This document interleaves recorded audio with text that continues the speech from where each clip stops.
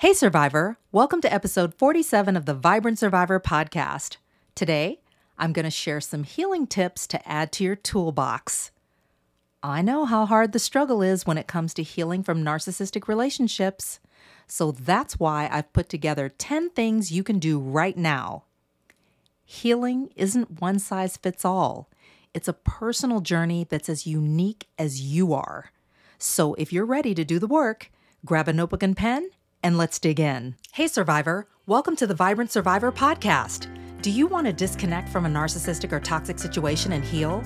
Are you Googling how to identify a narcissist, narcissistic abuse, and boundaries? Are you feeling stressed and lonely while trying to avoid being sucked back in and lied to again? Hey, I'm Leslie. As a busy wife and mom, I fell for the lies and manipulations of narcissists. I wasted my time, talents, and money on users who kept moving the goalposts. I wanted real relationships and business opportunities and to enjoy life with my family. Instead, I struggled with anxiety, panic attacks, and insomnia, and I couldn't trust my body or anybody until I took a holistic approach to healing. In this podcast, you'll find tips for healthy living, trauma healing, and boundaries so that you'll have the freedom, confidence, and inner peace to respond, not react, after narcissistic abuse. Take a deep breath in, let it out slowly, and just relax. This time's for you. The fear is real when it comes to processing your experience. I know you feel stressed and exhausted with a pit in your stomach at the thought of being sucked back in and lied to again. You feel like a horrible person for going no or low contact, like maybe I'm the narcissist. The fear, self-blaming, and shaming is something we all go through as survivors. I want you to understand that you're not alone and you're not crazy. Every person who's ever been in a narcissistic relationship has felt what you're feeling right now. If this resonates with you and you're like, I'm done with fear, I'm done playing small, I know who I am, and I am not the narcissist, I want you to say yes. Today's the day. I want you to go right now to closeyourcoachingsession.com and I want you to book your call because we're going to do this together. I'm going to hold your hand and we're going to overcome this fear so that you can begin a long-lasting journey of healing. Let's do this. Can we talk? I remember when I was really struggling with CPTSD, fear of retaliation, and loneliness after exiting multiple narcissistic relationships in my life in a relatively short period of time. I felt super anxious, like my anxiety was through the roof. I was really angry, and I felt kind of socially awkward. And I'm an extrovert. Can you tell? I had a really hard time finding other people who could relate to my experience, let alone were willing to share their own. I knew I needed to prioritize my health and healthy relationships too. So despite the chaos that the narcissist in my life created, I was able to apply these 10 healing strategies to help me overcome narcissistic abuse. Number 1, go no contact. Cut off communication with the narcissistic or toxic individual. This denies them access to you. It stops the flow of supply, that being your time, energy, attention, money, and other resources. And you can do this by ignoring them. Ignore the phone calls, disregard the text messages, voicemails, block them where and however you can. Delete phone numbers, especially if it's someone that you don't have to be in touch with. You can change your phone number. I had to change my phone number.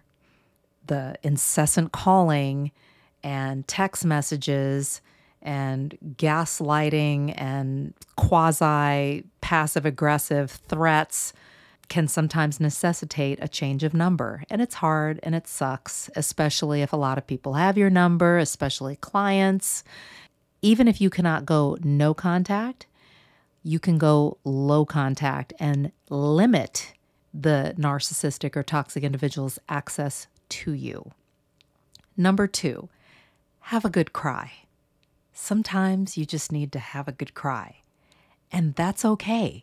Despite what society may tell you that you have to be tough, you have to be strong, you have to get over it and move on. To heal trauma, like really heal on a deeper level, you have to be in your body. You have to allow yourself to know what you know and to feel what you feel. Feeling is healing, and tears are actually stress relieving, even though it may seem scary and it may seem overwhelming. Like, okay, I'm afraid if I start, I'm not going to be able to stop. Just if you can start where you are and go with the flow of tears, then that's good. Set the stage and have a good cry. You can do it in the bathtub. You can do it while you're showering. Let the water wash over you and wash the tears away. You're releasing cortisol and washing it all down the drain. And you will feel better. You can dim the lights or darken the room. Light some candles. Put on some music. And just let yourself let go of that emotion. Number 3, cut your losses. Stop engaging in the relationship or re-engaging in the relationship if the narcissistic or toxic individual is reluctant to let you go, which often happens, before it gets worse. Narcissistic relationships don't evolve or grow or change or improve. A lot of times they just get worse. The abuse gets worse. They heap it on, especially if they feel like you're pulling away. You can total up your time, energy, attention, and money spent on the narcissistic or toxic individual and count the costs. Is it worth it for you to continue on and perhaps be worse off later than you are currently? The name of the game is to try to preserve as many of your resources as possible and to not allow the narcissistic or toxic individual to strip you of everything. Number 4, consult with experts for clarity. Talk to other people. Tap into other resources about what has happened to you. Now, I'm not necessarily talking about rehashing everything that you've been through to the point where you are re-traumatized, but more working with people who are professionals or have specific skills, maybe even connections in a particular area that can be helpful to you and clarify who and what you're dealing with and help you to be able to make decisions about your next steps. They can help you, in fact, to determine your next step or your next best step. No diagnosis is required. If you have CPTSD, that's what it is. You don't have to wait for a diagnosis when your anxiety is through the roof, when you are hypervigilant, hyperventilating. Been there. You can go to therapy. You can seek legal counsel about your situation.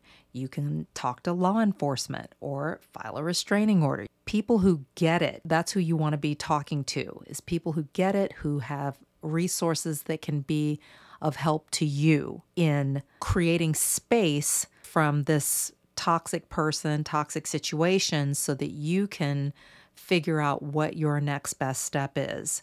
You may be able to do it safely, and if you can, you may possibly talk to another source of supply, especially if the narcissist is not someone that you are tied to romantically, where there's that deeper entanglement that can really get messy, especially when there are other people involved. If it's all platonic and it's like, say, a fake friendship or something of that nature, coworker, if it's something like that where there's some space there, not the same level of obligation or kind of the same fallout potential, you may be able to do that. I've done it. I'm not necessarily recommending it for everyone, but I was able to do it successfully. And in my case, it paid off. Did the dirty work so that you don't have to. Number 5, focus on family and friends, the real ones, that is, who are really in your corner, who really care about you and who really have your back.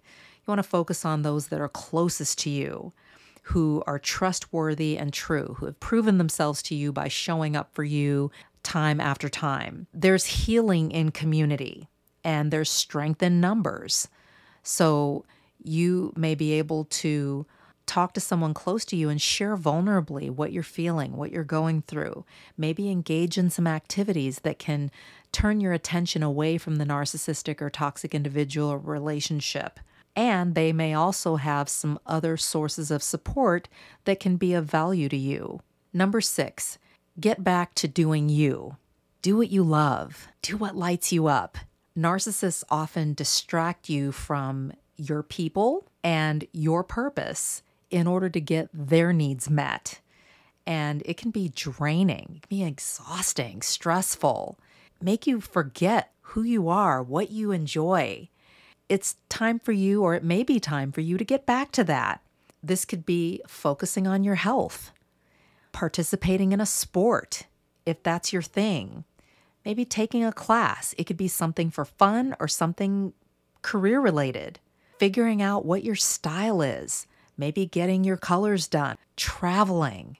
That's a big one for a lot of people. Setting your goals, like your goals, what you want out of your life. Number 7, prayer, petitioning God after narcissistic abuse. Studies show that the greater your God center is, the better your health and well-being. And it also helps to grow your compassion, your empathy. And neurotheology is a thing, like the connection between the brain and your spirituality. Go outside in nature. Stand in awe of creation. Cry out. Get specific. Write it out. And watch and wait and see what happens. Number 8, fasting. This is abstinence. There's different types of fasting. There's biblical fasting, there's intermittent fasting, there's social media fasting, and more. This can be humbling, transformative, and refreshing for you when you abstain from something, especially something that is maybe taking away from your health or something that can really allow you to focus and get more in tune with your body or get close to God if that's your desire. You can consult with your licensed healthcare provider before starting any kind of fasting, especially if it involves food. Choose your focus, your time frame, and abstain. Take this time to pray, meditate, journal, self-reflect, and make plans for your life. It can be a really beautiful thing. Number 9, detox. Eliminate toxic substances from your body for a specific period of time. This can help improve your health and well-being also. You can do it in the form of a group program, some kind of elimination diet, or maybe a cleanse kit. Consult your licensed healthcare provider again before starting any kind of a program like that. But that can be another thing that can really help you to get more attuned to your body and what's really going on. Maybe even get rid of toxins that could evolve into a health issue sooner or later. And number 10, treat yourself well. I am a firm believer in treating yourself well. Schedule time for healing arts and practices that support your health and well-being as a whole person. Life is stressful. Narcissistic and toxic relationships are stressful, and too much stress will compromise your health. As I mentioned, you can meditate, you can do music or art therapy, seek out chiropractic care, do somatic exercises, flotation therapy. I love floating. Massage therapy. If you're not touch sensitive, that may or may not be a good fit for you. And again, you'll want to think about what is going to be best for you based on what has happened to you. Consult your healthcare practitioner. Get your hair or your nails done. Find a way that works for you and treat yourself well. Let's recap 10 tips for healing after a narcissistic relationship. Number 1, going no or low contact. Number 2, have a good cry. Number 3, cut your losses. Number 4, consult with others for clarity. Number 5, focus on family and friends, the real ones. Number 6, get back to doing you. Number 7, prayer. Number 8, fasting. Number 9, detox. And number 10, treat yourself well.